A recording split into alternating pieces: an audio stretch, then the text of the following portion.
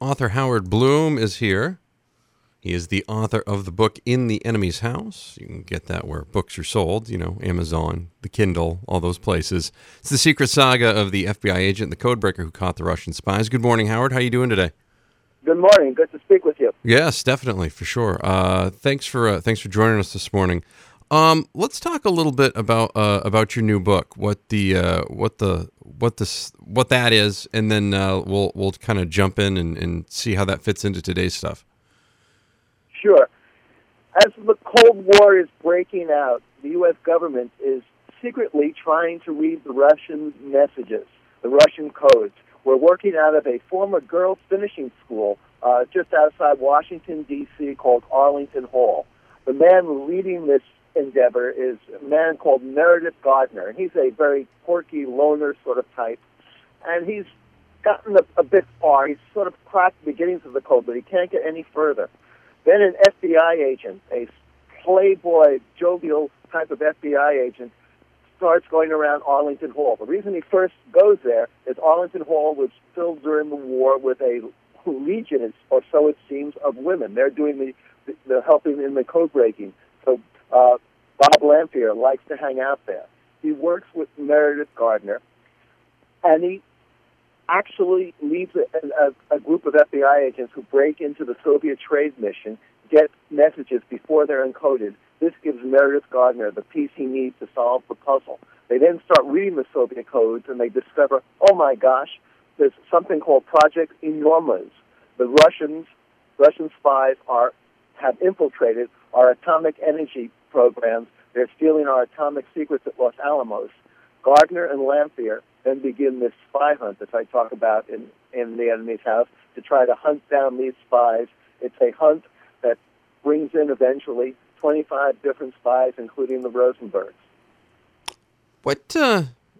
So this all goes back to then. The everything happening today in modern day stuff tends to go back to then. Is this just a continuation, or is this like the second episode? Like, how does this whole thing work? Well, I think it's important to realize that, as I realized, I sat on my hilltop writing this book, and I thought I was writing a history about the past. But then I started, reading the headlines, and I also write for Vanity Fair, and I started going off and doing reporting, and I realized the past is not past. I was not just writing a spy story, but I was thrown into one, as we all were. And what the Russians did back in the Cold War is just a continuation of what they did then. We were the enemy back then. They were stealing our secrets. We had human agents on the ground that we were looking for, and now they're using a cyber attack against us to play fast and loose with our elections. It is the same continuation of the same attack. We're talking with Howard Blum. He's the author of In the Enemy's House. We'll have more with him around the corner. It's The Breakfast Club, Maine's Big Z, 927-1055. Worldwide at the all-new mainsbigz.com. We're talking with author Howard Blum this morning on The Breakfast Club. We're talking about the book In the Enemy's House, the secret saga of the FBI agent and the codebreaker who caught the Russian spies. Now, during the original Cold War, the current administration claims this is a big witch hunt. Was it the same case back in the 50s, 60s when this stuff happened previously? Is that kind of sort of the same mantra? It was the same but different. Let me explain. Witch hunt is a term both the left and the right have used. It's a metaphor for turning the rhetorical tables. It's the people making the accusations rather than the accused who are the guilty party. And during the Cold War, the left felt they were being victimized, that the Red Scare was not something to be scared about. And then Senator McCarthy, opportunistic exaggerations took this even further. But the real tragedy was that the spy masters, the people who knew what was going on at Arlington Hall, and even the President of the United States did not know that we were reading the Russian codes. They knew the truth, but they did not share it with us. They knew, for example, that Julius Rosenberg was guilty of coordinating a ring of Russian spies, but they also knew that his wife, Ethel, was not an active spy. She knew of his work. She was complicit, but she was not an active Soviet agent. Yet they let her be executed along with him rather than revealing this. And today, too, we wonder how, the president is tweeting that the witch hunts are going on. Well, let the spy masters who know the real story, let them bring it out. The FISA court, which decided to wiretap Carter Page on 4 different occasions, let them reveal what they know. The way to end witch hunts is to drive the stake of truth into the heart of the matter, and that's what the intelligence community has been reluctant to do, and in the process, both in the 1950s and today, they've allowed America to become factionalized. Is there any validity to the argument that maybe it's in the national interest to hold back most of the facts from the American people? Is there anything to that? There's a small scintilla of truth, but let's go back to the story I tell in The Enemy's House, where the spy master said it was in the national interest not to tell the Russians that we had cracked their codes. But that sounds like a pretty convincing argument. However, it was remarkably specious because the spy masters also knew that 2 moles at Arlington Hall had told the Russians that we were reading their codes. If the Russians knew, finally, that we were reading their codes, why can't for 50 years the American people have known the full facts? We had an arsenal of smoking guns that we could have shared with the American people. Why can't we also share the reasons why Carter Page was wiretapped on 4 different occasions? Let's put an end to this. Let's not get away with the easy arguments that this is just invalid, that it's a witch hunt. Let's get the facts out there. I think the national interest, witch hunts disturb the national interest too. They do damage to our nation, as we're seeing now, as we're seeing the nation becoming increasingly polarized, and people are wondering what the truth is. We're talking with author Howard Blum. He's written the book In the Enemy's House, The Secret Saga of the FBI Agent and the Codebreaker Who Caught Russian Spies. We're going to talk more with him around the corner about that. It's time for sports on the Z 92.7 105.5. Welcome back. Segment number 3 of the Breakfast Club. Author Howard Blum is here. He's talking about his book In the Enemy's House. He's also author of the New York Times bestsellers The Last Good Night and Dark Invasion. He's been Vanity Fair's go-to on Russian intelligence. So make sure you're looking for him when you have questions on this stuff. The many instances that have been documented of Russians meeting with and attempting to co-opt with members of the current administration's campaign when it was a campaign and inner circle as agents of influence, that's standard Russian intelligence, right? That's just kind of what they do, I guess? Yes, and we do it too. We look for targets, agents of influence, people that we can get our hooks into, and they were able to succeed in doing that in the Trump administration. What's so interesting to me about the Trump administration, the whole investigation, one of the big issues is the Christopher Steele dossier. And there is Christopher Steele going off doing his investigation, and he's hired to do opposition research on Trump, which is done in every political campaign, and he thinks he might find some financial improprieties in the course of the matter. But in the course of it, he finds out, oh my gosh, the Russians have their hooks into the administration, and so what does he do? He runs to the FBI. Donald Trump Jr. is given information that the Russians have derogatory information on Hillary Clinton. What does he do? He says this. He says, "quote, I love it," and he calls a meeting at Trump Tower. Steve Bannon, of all people, said this was treasonous. I'll let your listeners judge. That's pretty wild. During the Cold War, we were kind of caught unaware of this stuff. Like, is this once again a situation where we've been caught not paying attention?